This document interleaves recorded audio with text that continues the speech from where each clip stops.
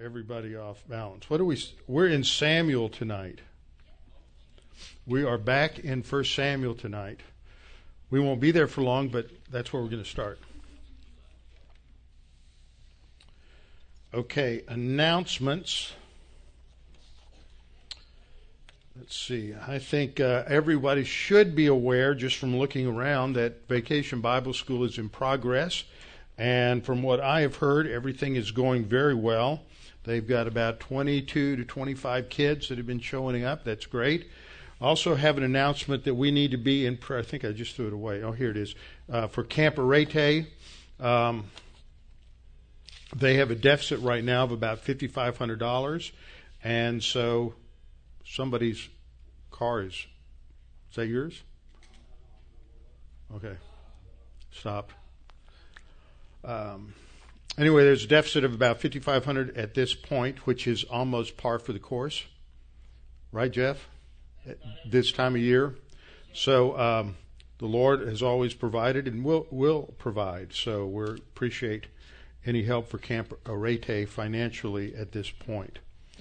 I think that is about it. Oh, one other thing. This Saturday morning, we have the men's prayer breakfast, and we're going to have a special guest speaker, and that's going to be Texas Representative Rick Miller, who's spoken before, and he will be just updating us on what's going on in Austin, what's going on in regard to elections, scuttlebutt, all of these kinds of things that are going on. And so you can put your questions together that you might have regarding anything related to state or local politics.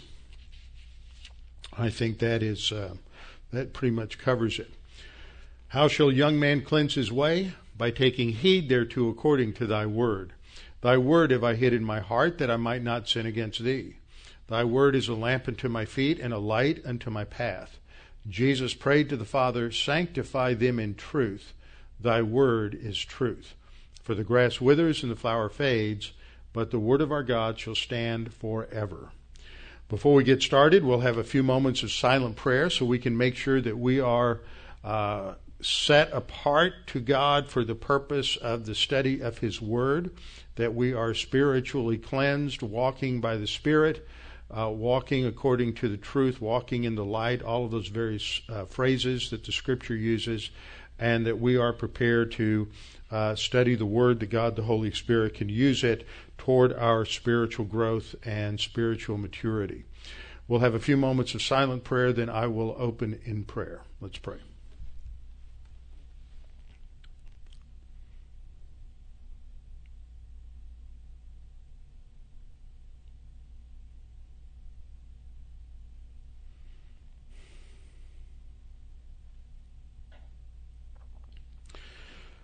Father, we are so very grateful for your grace toward us, that we are sinners. Doesn't matter what sins we have committed. We were born spiritually dead because of Adam's sin. And every single one of us, no matter who we are or what we've done, are all under that condemnation. But the only solution you provided, which is the death of Christ on the cross. And that is the only hope and the only ultimate solution. And Father, we pray for this nation at this time because they are in desperate need of hearing the truth of the gospel and having an exhibition of your grace and of your unconditional love.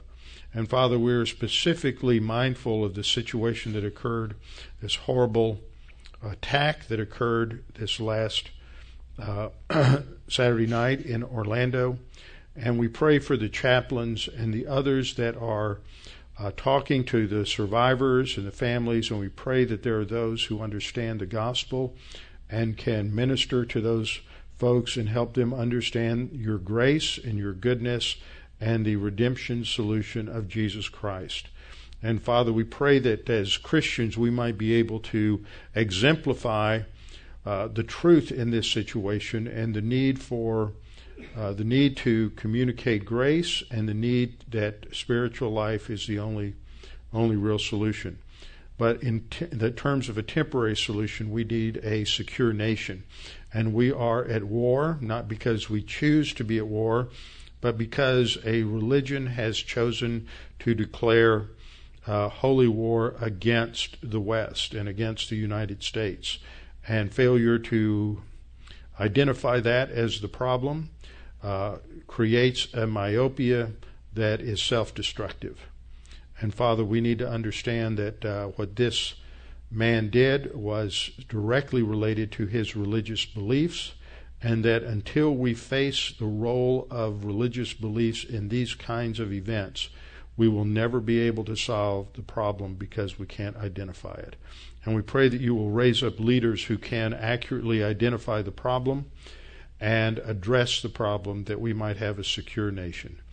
Father, tonight as we study your word and we will touch on themes related to this, we pray that you would help us to understand more about who you are, more about your righteousness and justice, and that we can help others to understand what these issues are and how they apply to these contemporary events. And we pray this in Christ's name. Amen. We are in a section in 1 Samuel 15, which is based on the issue of what some call holy war. So we have to raise this question, especially in light of the things that happened just this last weekend. What is holy war? What is the difference between holy war and jihad, if there is a difference? And does the Bible really advocate, or has the Bible advocated at any time, holy war? Is that a viable biblical term? And I want to make one comment about what happened this last weekend, because we're hearing so much that's coming out that is sympathetic to the LGBT community, and since they are all human beings, it doesn't matter what people's sins are, whether in all these sin lists we have in Scripture that include homosexuality and lesbianism and all of these things, they also include sins such as gossip and slander and arrogance and divisiveness. It may be a sin that has more extreme consequences than others, but we're all sinners, and it's not about what these folks have ever done.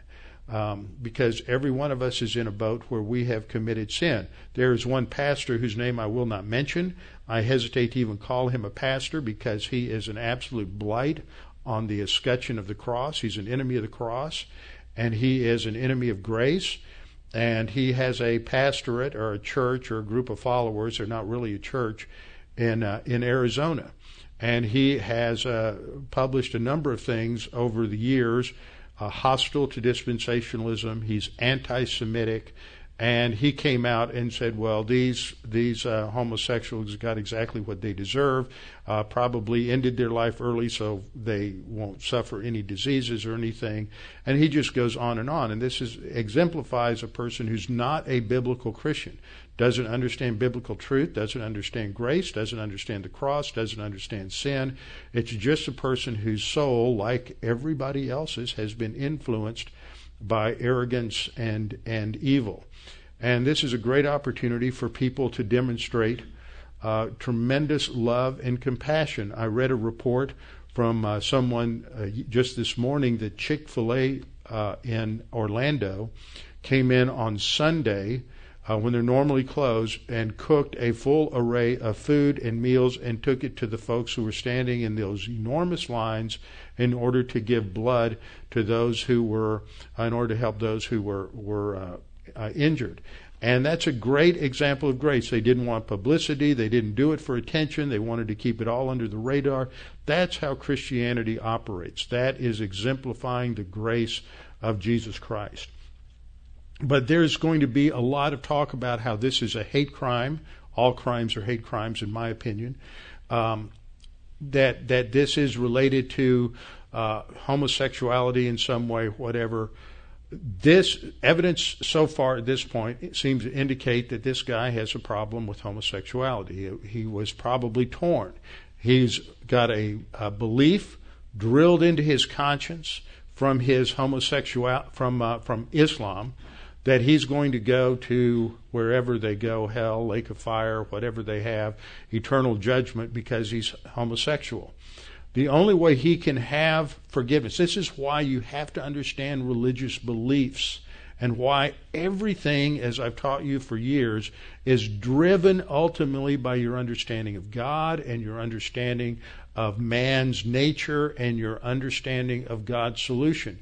In Islam, the only way that you can have any kind of forgiveness for that kind of guilt is to commit jihad and be killed in the process and be a martyr, so that immediately you are ushered into their understanding of paradise. And that's what happened. I believe that this guy had this psychological tension and guilt that had built up over the years because he had homosexual tendencies. On the one hand, this violated his Islamic conscience on the other hand, and the only way he could resolve everything was to commit jihad. So Islam, ISIS, that gave him a rationale. You can't separate what he did, and that's what the focus from some elements in our culture will do, is to try to separate what he did. It's not really Islam. He really wasn't involved with ISIS. They're going to come up with all that rationale, and that's just hogwash. It's garbage. You have to understand what is going on here. He needed cleansing, and he felt like the only way he could do it was by going out in jihad. So that was his whole strategy. Now I want to talk some, and we'll hit this a little bit more in the next couple of weeks, based on what we have in 1 Samuel chapter 15. This whole idea of so-called holy war and jihad, which is what you get out of Islamic theology, and whether or not this is justified. And ultimately, we're going to see that this comes down to the same basic question we were dealing with the last two Tuesday nights in the third and fourth sessions in the Holocaust special.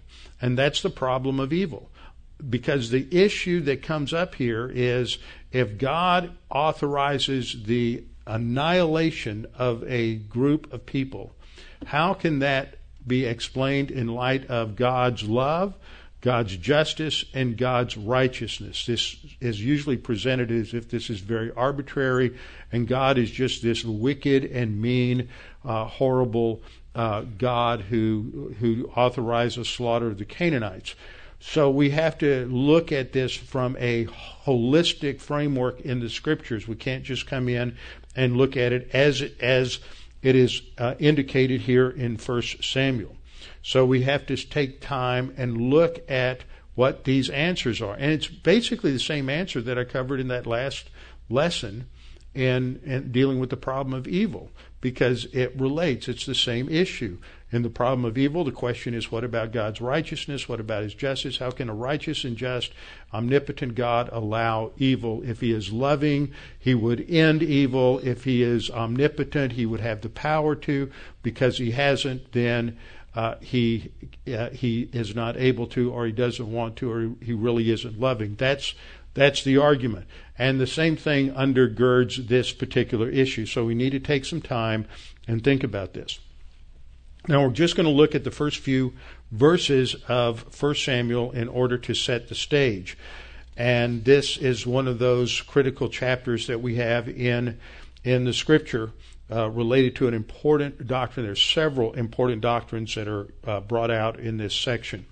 1 Samuel chapter 15, 1 through 3 begins, Samuel also said to Saul, "The Lord sent me to anoint you king over his people, over Israel.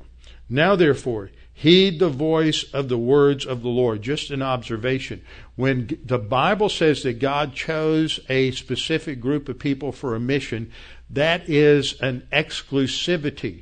This runs in the face of all political correctness and all liberalism, whether it's religious liberalism or political liberalism. That is the idea that there is a special group for any purpose. The whole idea of democratic thinking has been so perverted in the last 100 years as a result of the influence of Marxism and social justice ideas and these things, that everybody ought to get the same thing. It's a distortion of the ideas of equality and liberty.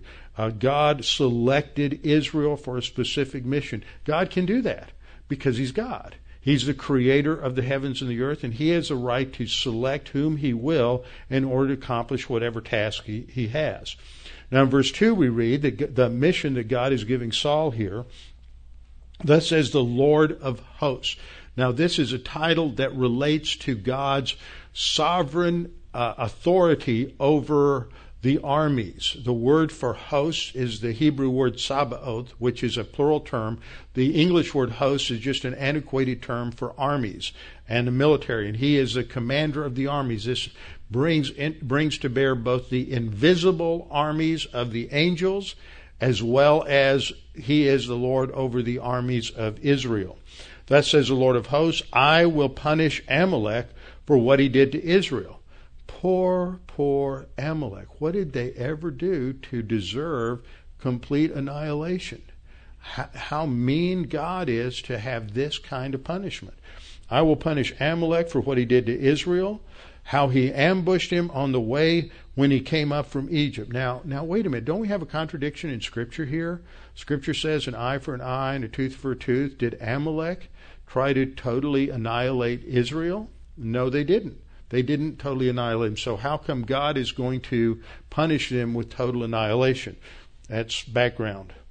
Now go and attack Amalek in verse 3 and utterly destroy all that they have, and do not spare them, but kill both man and woman, infant and nursing child. Who's left out? The transgenders are left out, but that's another story. All right.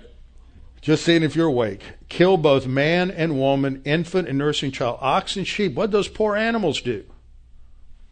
Camel and donkey. Well, we might understand killing the camels. They're pretty nasty creatures. But what did the animals do? Why is there this complete annihilation of all of the livestock and all of the people, men, women, children, and infants? How can a just God do this? That's the question we have to ask. And we can't just answer that question in isolation. So just a couple of maps to understand the circumstance here. I have to turn to this screen tonight because you can't see the other screen. And here we are. Okay, here's the green is the land of Canaan. That is the land promised God promised to Israel. Down in the south, this is the territory that is occupied by Amalek, and the Amalekites are basically they're a people that don't have a specific location. They have a few cities, but they moved around a lot. They were somewhat like the Bedouin, except they were more organized, and they were almost like land pirates. And they're down in the south. We have the Wadi of Egypt, Wadi El Arish down here. This is the southern boundary of the land God promised to Israel. You see the groups that are located around here. You have Amalek generally in this southern area. You have Edom over here to the southeast, Moab to the east, and Ammon to the east. Now, we know that the Edomites are the descendants of who? Esau. Amalekites are also descendants of Esau. Keep that in mind. This is a family affair.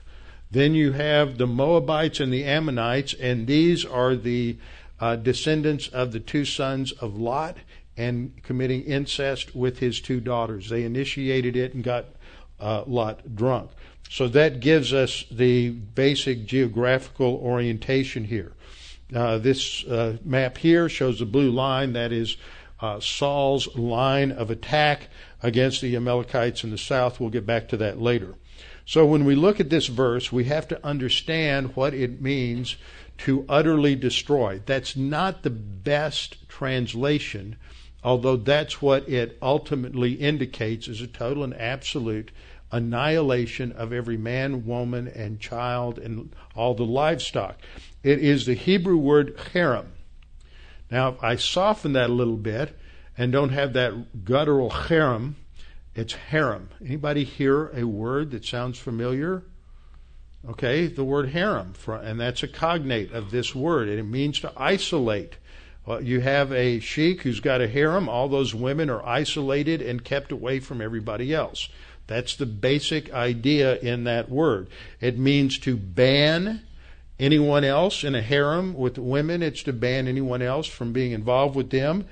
They are to be devoted exclusively, set apart almost. It borders on that idea of being set apart or sanctified or consecrated to something, and it implies, in some cases, complete destruction. That's why that's another meaning.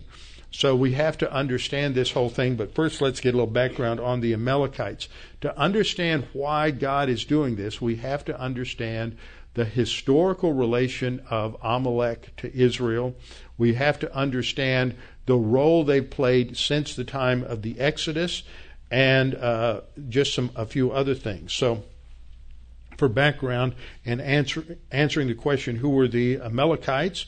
Under the first point, in 1 Samuel 15:3, God uses this word harem, which is sometimes translated ban or to devote, and it refers to the complete annihilation of a people and what some will refer to as holy war. Now, I don't think that's a biblical concept or a biblical term. I don't like it. So I will either refer to this as the ban, or I will refer to it as just harem, just the Hebrew word. When harem is called for, then that is something unique and distinct in God's plan that we have to understand. The second thing is to understand the background.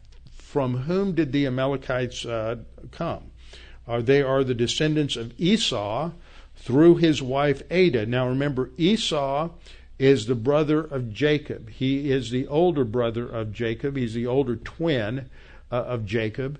And Jacob came out second. Esau came out first because he was ruddy. He was given the nickname Edom, which is a cognate of Adam. And when God created Adam from the dust of the earth, he named him man. Adam is a word that sounds like the word for red. That would have referred probably to his skin color. And so Esau is also called Edom, and his descendants are the Edomites. And he had a wife in Genesis 36:12. Timnah was, and he had Adah was his wife, Genesis 36:16, and she's a Canaanite woman, so they're related to the Canaanites through Esau's wife, and also specifically identified as a Hittite in Genesis 36:2. Now, in 36:12 we read, now Timnah was the concubine of Eliphaz, Esau's son. So through Adah, he has a son, Eliphaz, and she has a son named Amalek. So this is Esau's grandson. And then in verse 16 we read Chief Korah, Chief Gatam, and Chief Amalek. These are three tribal groups or clans that are descendants from Esau.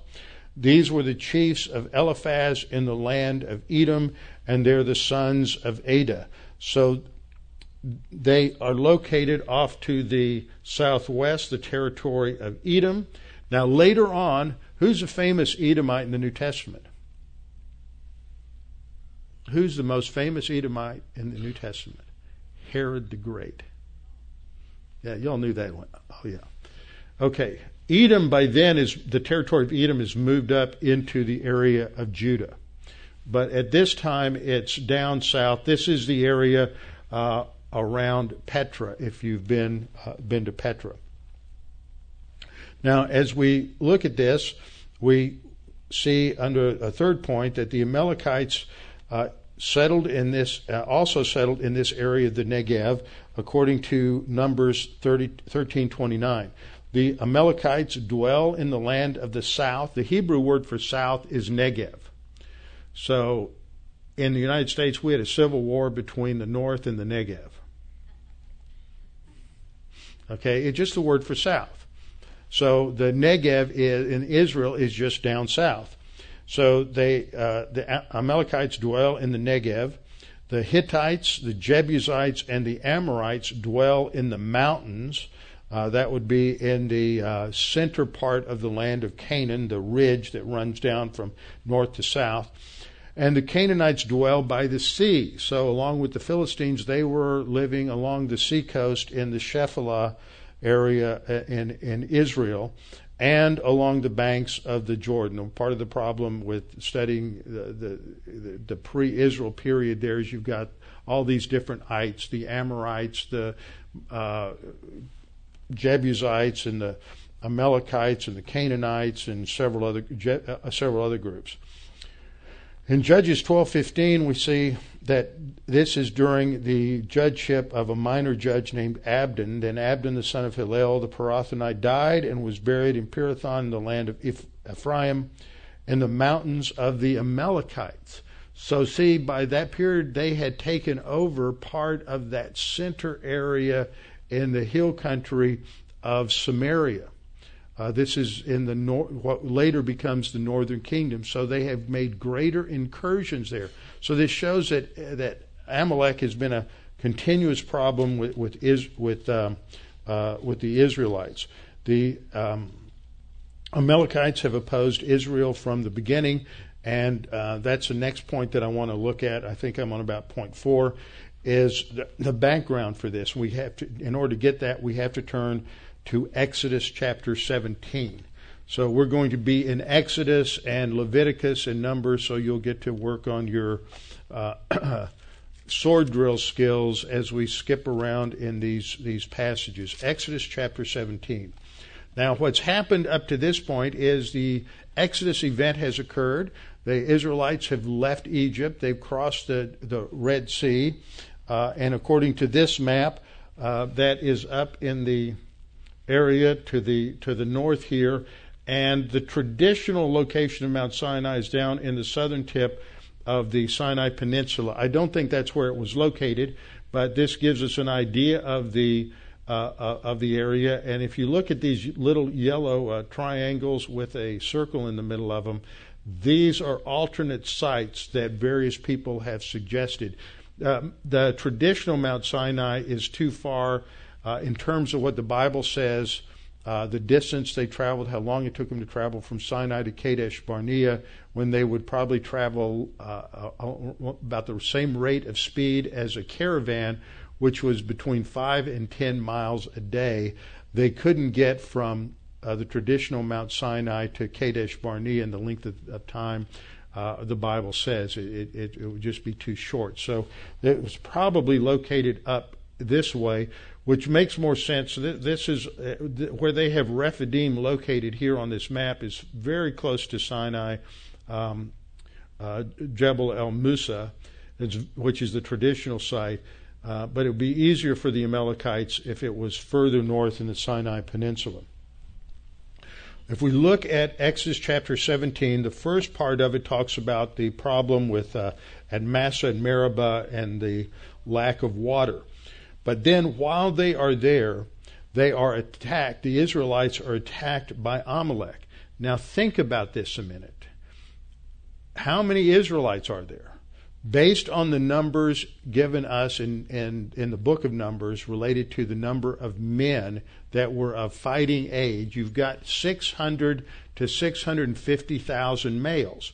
Well, if you have one woman and 2 children for every family, you just multiply 650,000 times 4, and you have about 2.5 million people. And if they were having more than 2 children, and remember they were extremely prolific during the years that they were in Egypt, and they probably had a lot more children, then you could have as many as 3.5 million Israelites. So you think of a city half the size of Houston, and Moses has to move them every single day.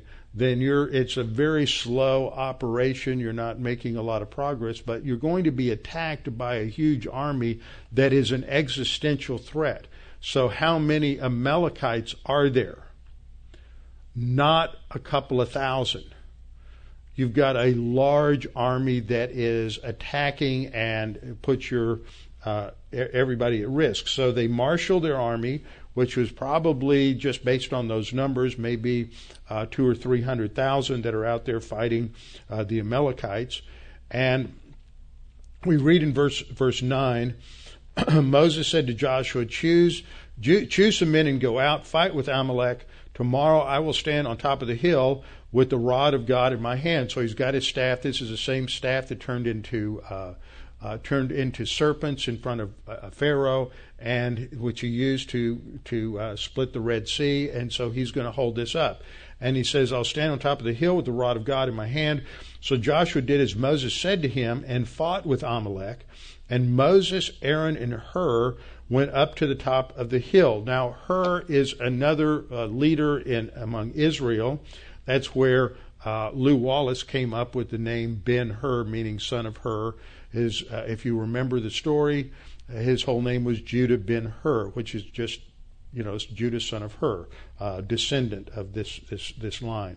So Aaron and Hur stood on each side of Moses, and as long as Moses held the staff up, then Israel was winning. But if he got tired and the staff began to come down, then as it got lower and lower, then the tide turned. Let's try this at a football game sometime. Anyway, so what happened is Aaron and Hur stood on each side of him and held his arms up.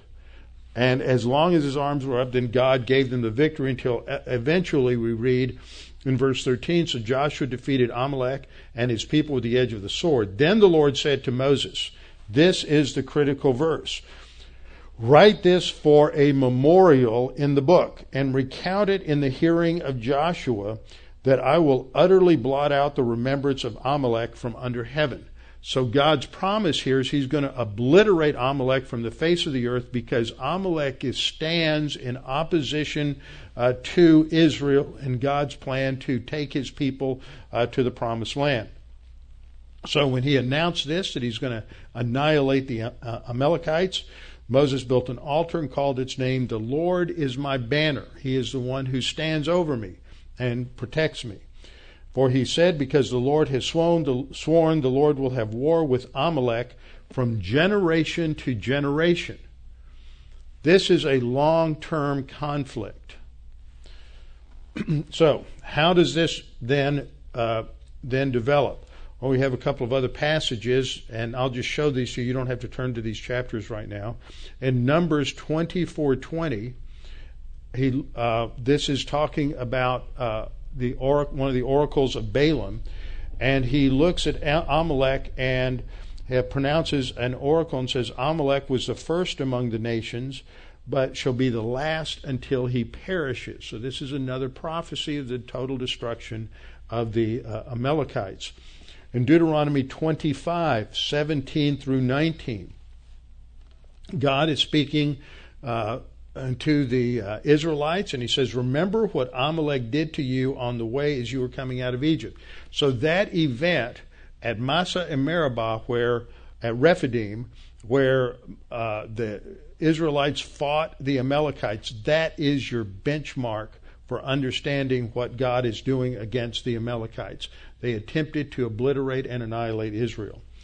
Remember what Amalek did to you on the way as you were coming out of Egypt, how he met you on the way and attacked your rear ranks, all the stragglers at your rear when you were tired and weary, and he did not fear God. Now that's some more information that we didn't get in Exodus.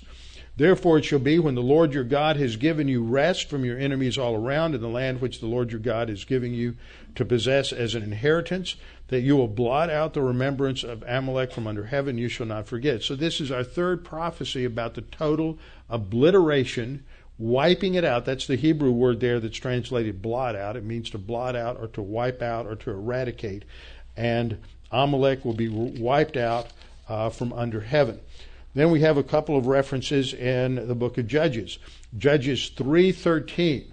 This shows Amalek is in an alliance with Eglon, the king of Moab. Remember Eglon, the king of Moab? That's Fatty. He was the corpulent king that was killed by Ehud, the left-handed assassin. So Judges 3:13, we're told about this alliance. Then he gathered to himself, Eglon, gathered himself the people of Ammon and Amalek, went and defeated Israel and took possession of the city of palms. What's the city of palms? We just covered this 2 or 3 weeks ago in Matthew. It's Jericho. Jericho is the city of palms. Judges 6:3, this is the episode leading in the introduction to Gideon. So it was whenever Israel had sown, the Midianites and the Amalekites and the people of the east would come in, and they're invading into Israel. And so this is when Gideon goes and hides in the winepress. Judges 10:12. This is the lead into Jephthah's episode. Also the Sidonians, Amalekites, and Maonites oppressed you, and you cried out to me, and I delivered you from their hand. So what we're seeing here is again and again and again, it's the Amalekites who are attacking and trying to destroy and wipe out Israel. So this is the background. And this has created a long-term adversarial relationship with Egypt. With Israel. When you look at 1 Samuel 15, when we get into it, the king of the Amalekites at that time is a guy named Agag. And Agag is mentioned one other time in the scripture, or alluded to, when we get into the book of Esther, and you have the anti-Semite Haman, who seeks to destroy and obliterate all the Jews in Persia and gets permission to do it. And Haman is described as an Agagite. He is a descendant of Agag. And so, as a result of that, in Jewish history, they will refer to all of their enemies as Amalek. The Nazis were Amalek. Islam and those who are attacking the Jews are always referred to as Amalek, and they do that to this day. You'll read something, they'll say, we're being attacked by Amalek again. You go, wait a minute, the Amalekites got wiped out a long time ago. But they use that title to refer to all of their enemies. Now, what happens in 1 Samuel 15 is because of their past aggression against Israel and their hostility to Israel, God is going to totally destroy them. He announced that to Moses. He reaffirmed that again in Numbers. He restated that several more times. This is what God is going to do. He's going to wipe out the Amalekites. So, what is this thing that we call holy war, and is there such a thing as biblical holy war? And in Islam, you have a thing called jihad. What is the relationship? Where does that come from? Is jihad a heretical perversion of this so-called idea of holy war in the Bible? I think it is, but let's break this down. First of all, the term holy war is not used in the Bible at all. From the research I was able to do, which wasn't exhaustive, I didn't go out and write a PhD dissertation on the topic, but from the research that I did, the term holy war doesn't really appear until you get the idea of jihad with Islam. The concept of holy war comes from the Latin word sacra for holy and bellum for war, and that becomes a common term during the period of the Crusades, which is roughly 1,000 years after Christ. The term itself, there's no equivalent term in the Hebrew. It's called the ban, the harem. And that is not a term that's ever translated anywhere as holy war. It's just something is put under the ban. It is something devoted to God.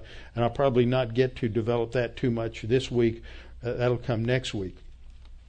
So this term seems to be a perversion or misunderstanding that grows out of an allegorical interpretation of the Old Testament and is misapplied to what was going on in the Middle Ages, and it was also misapplied and distorted by Muhammad in the Quran. This is a biblical term. This is a second point. The biblical term is harem.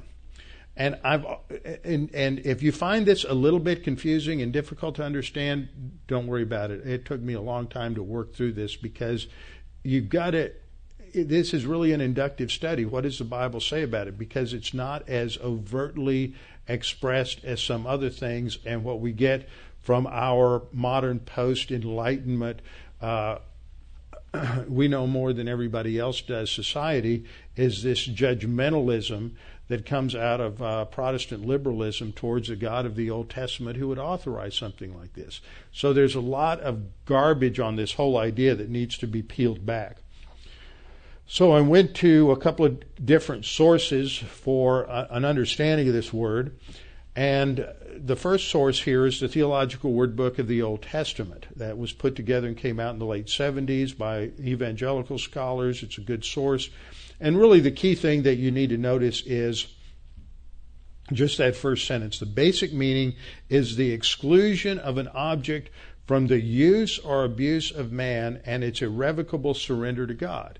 It is very close in the idea of kadash, to set something apart to the use of God. And thus we're going to see that this stands as a picture for understanding sanctification. That's an application of understanding spiritual or this kind of warfare because it's going to relate to spiritual warfare in the Christian life.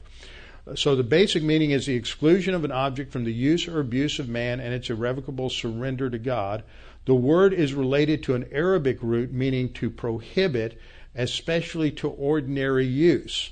The word harem, meaning the special quarters for Muslim wives, comes from that. It is related also to an Ethiopic root, meaning to forbid or prohibit or to put something under a curse. Surrendering something to God meant devoting it to the service of God or putting it under a ban for utter destruction. It's like a whole burnt offering. When you put that animal on the altar, everything is burned up. All the smoke, everything goes up to God, and no humans eat from it. Now, the fellowship offering, they ate from part of it, but nothing is left for man. It all goes to God. And that was the idea, is that when we'll see this when Joshua attacks Jericho, they're prohibited from any plunder. They can't take any women. Everything is killed, and then everything is destroyed, and no one can benefit from it. So unlike jihad or these other perversions of this concept, there's no individual benefit to anybody. Everything goes to God. It is set apart for God. This NIDOTTE is the New International Dictionary of Old Testament Theology and Exegesis. Say that real fast 3 or 4 times. This is a 5-volume set that came out in the late 90s. It means, this is just the opening paragraph summary, consecration for service to God is dealt with in Leviticus 27:28, Joshua 6:18, Micah 4:13, where it relates to objects. Whatever is devoted to the Lord, be it a human being, an animal, or property, is considered most holy by God and is therefore not to be sold or redeemed by substituting something else. According to Numbers 18:14 and Ezekiel 44:29, all such objects are to be given to the priests for the support of the religious ceremonies. The gold, silver, bronze, and iron from Jericho, for instance, was so designated. It's not to go to the benefit to make anybody wealthy. So that's the idea. What's that first word? Consecration. When you hear a word like consecration or sanctification, we need to think, okay, there's an application here related to the spiritual life. Third point, which is the one I've been making, is that as such, the core idea of consecrating something to God informs us that the doctrinal application is going to relate to sanctification, that some things are set apart for God's use, and that's the idea in the Christian life. So where we're going to see an area of application brought over from the Old Testament concept of harem is to the New Testament concept of spiritual warfare.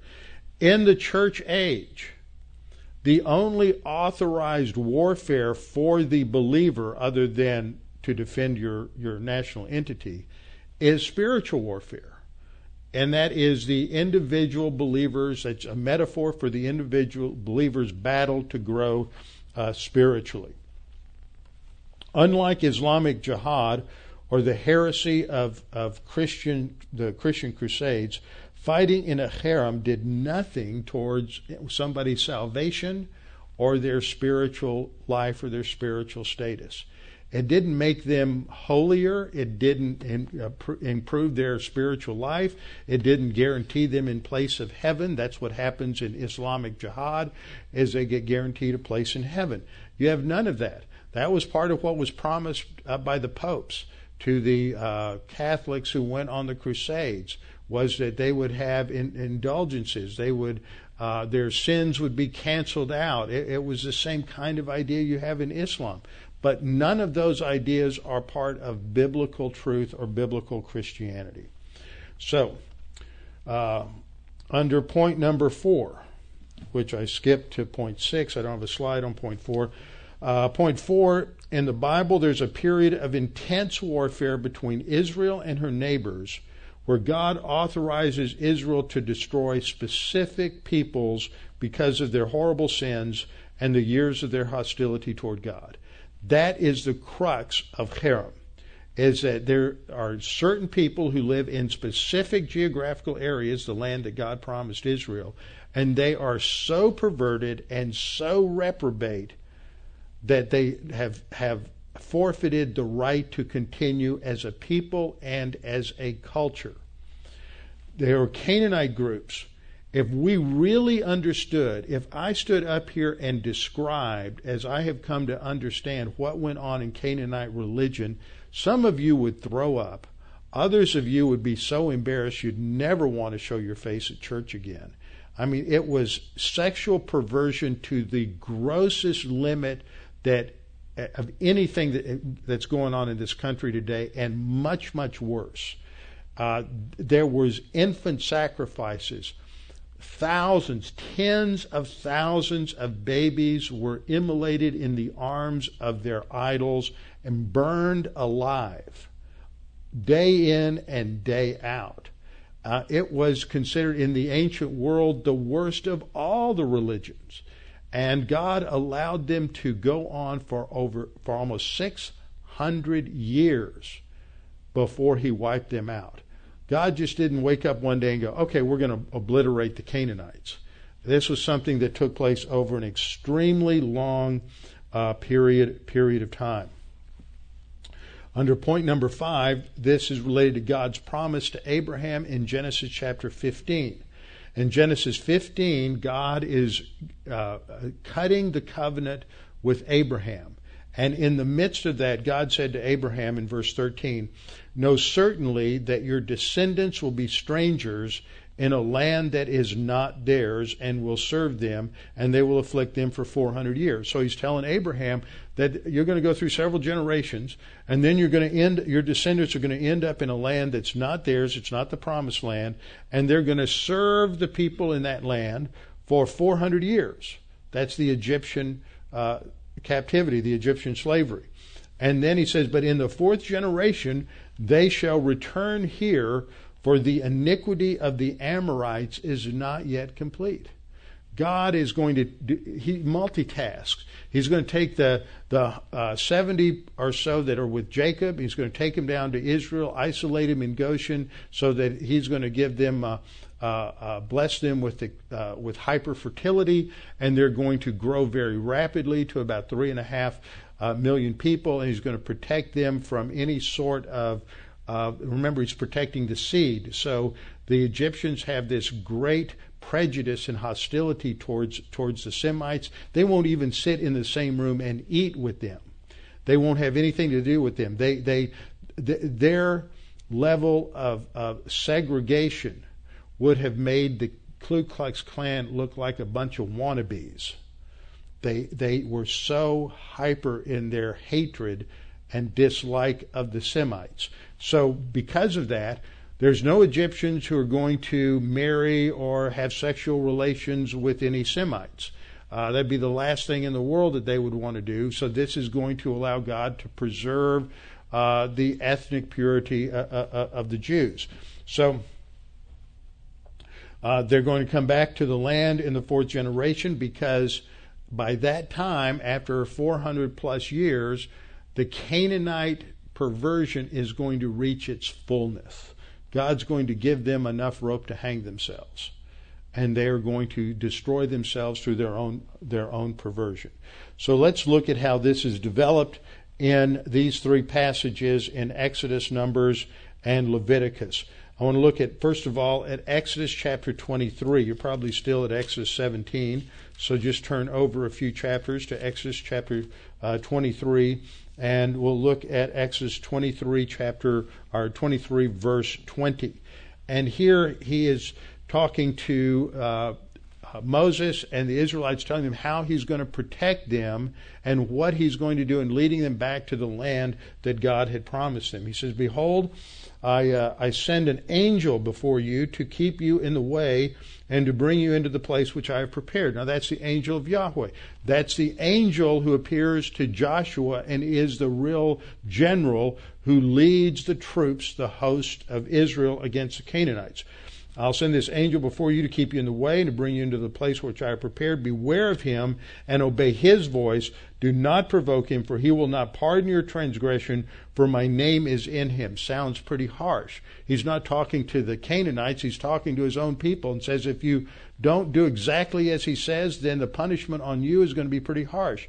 And we'll see that next time when we look at Judges 7 and what happens when Achan sinned. Verse 22, but if you indeed obey his voice and do all that I speak, then I will be an enemy to your enemies and an adversary to your adversaries. For my angel, that is the pre-incarnate Christ, by the way, will go before you and bring you into the who? The Amorites, the Hittites, the Perizzites, the Canaanites, the Hivites, and the Jebusites, and I will cut them off. Did I mention the Amalekites? They're not in the list. Okay, these are all the other Canaanite groups that are in the land. You shall not bow down to their gods nor serve them, nor do according to their works, but you shall utterly overthrow them and completely break down their sacred pillars. In other words, you wipe out everything. So you shall serve the Lord your God, and he will bless your bread and your water, and I will take sickness away from the midst of you. No one shall suffer miscarriages or be barren in your land. I will fulfill the number of your days. And he goes on to describe that. Verse 28, I will send hornets before you, which will drive out the Hivite, the Canaanite, and the Hittite from before you. I will not drive them out from before you in 1 year. Why? Because if I drive them out in 1 year, you haven't settled the land yet. It's going to be progressive, just like sanctification is progressive. It will be progressive because if you did it all at one time, then the land would be barren. There would be nobody to work it or anything. So you don't want to do that, so you'll take it, verse 30, little by little, I'll drive them out from before you until you've increased and inherit the land.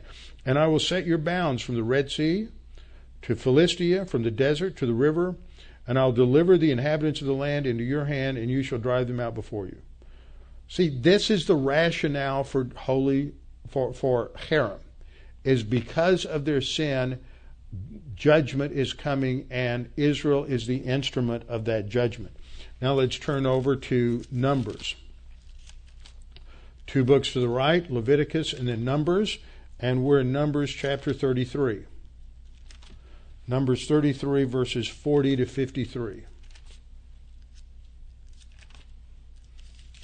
And here we're going to see at the end of Numbers, we're going to see again the significance of Amalek here. Numbers 30, 40 to 53.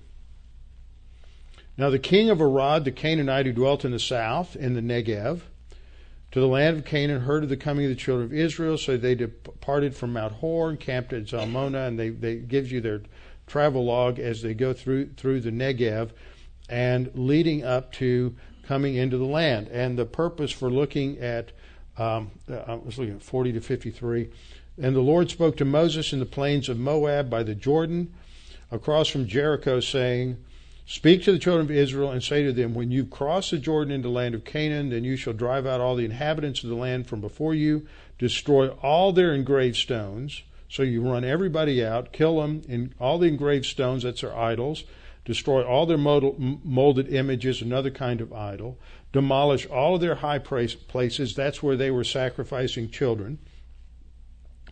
Verse 53, you shall dispossess the inhabitants of the land and dwell in it, for I have given you the land to possess. Because God as a creator has the right to dispose of land the way he sees fit. And now let's go back to Leviticus, one book to the left, Leviticus 18.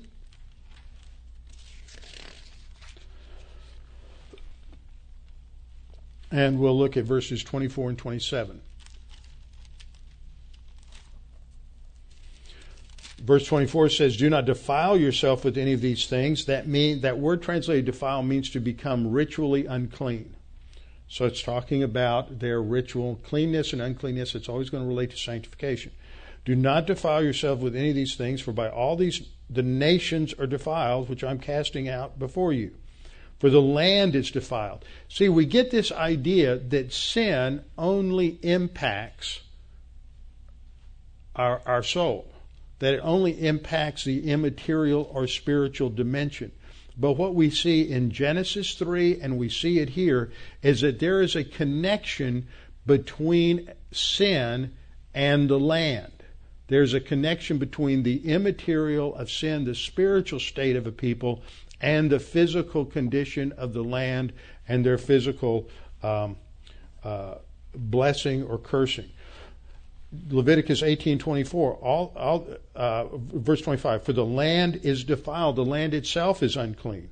Therefore I visit the punishment of its iniquity upon it, and the land vomits out its inhabitants.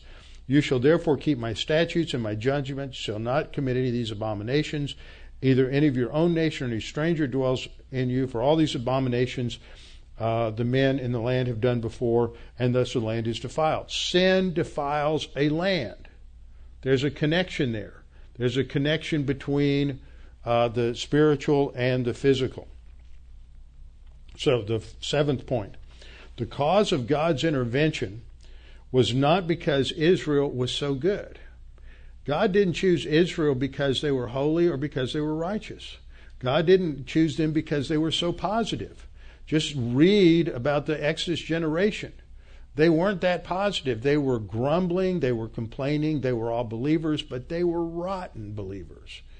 The only two that had any spiritual sense were Caleb and Joshua. Everybody else is a spiritual failure, and the New Testament in Hebrews talks about that as their spiritual failure. God says they're stiff-necked people. But so he says that he doesn't choose them for that reason. In Deuteronomy chapter 9, verse 5, we read, it is not because of your righteousness or the uprightness of your heart that you go in to possess the land, but because of the wickedness of these nations that the Lord your God drives them out. So God said, I'm not giving the land because you've been so good. I'm taking the land away from them because they've been so evil. It's a judgment on them. God drives them out before you that he may fulfill the word which the Lord swore to your fathers, to Abraham, Isaac, and Jacob. So from a spiritual standpoint, God is looking at this as a battle between the kingdom of Satan or the kingdom of man. Satan empowers human culture to establish his kingdom apart from God versus God's plan to establish his kingdom on the earth where his presence will dwell in Israel. And so biblical harem is a type or a picture of spiritual warfare that takes place in the individual lives of believers. So, point 9, and we'll stop here, come back next time. During this limited period of history from the conquest in 1406 through the last, that's a typo there, for the last period, to the last period of Saul, the rules of engagement are described in Deuteronomy 20, which apply to the Canaanites, but there's a different list of rules of engagement in Deuteronomy chapter 20, which applies to the non-Canaanite population. So those who lived around Canaan were not to be treated in the same way. They would go to these other cities. They would give them an opportunity to surrender. If they did, everything was fine.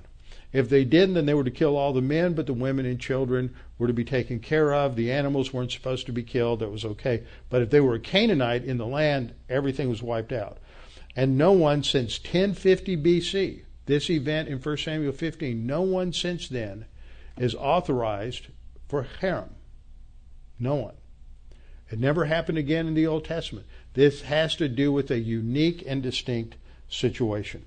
So we'll come back next time and look at these descriptions in Deuteronomy chapter 20, as well as review the character of God problem, and then we're going to look at examples of this in the book of Jericho, which will be kind of interesting in some other dimensions because I want to bring in some of the things that I learned when I was in Israel on the last trip, and we were walking between Ai and Bethel and all the debate that goes on in those locations and that kind of a thing. So that will be next time. Father, thank you for this opportunity to study these things this evening. May we be encouraged with the fact that we learn important things here. We learn about your righteousness and justice. We learn about your grace and your long suffering as directed toward those who continually sin in the most perverse ways. And we learn about your grace towards Israel. Despite their rebelliousness, you still provided them with this rich land and promised to give it to them for all eternity. And it's theirs forever and ever, and never to be taken away. And Father, we pray for us that we might continue to focus on our own spiritual warfare, recognizing that we are to have a no-holds-barred, no prisoners taken mentality towards the sin in our own life. And we pray this in Christ's name. Amen.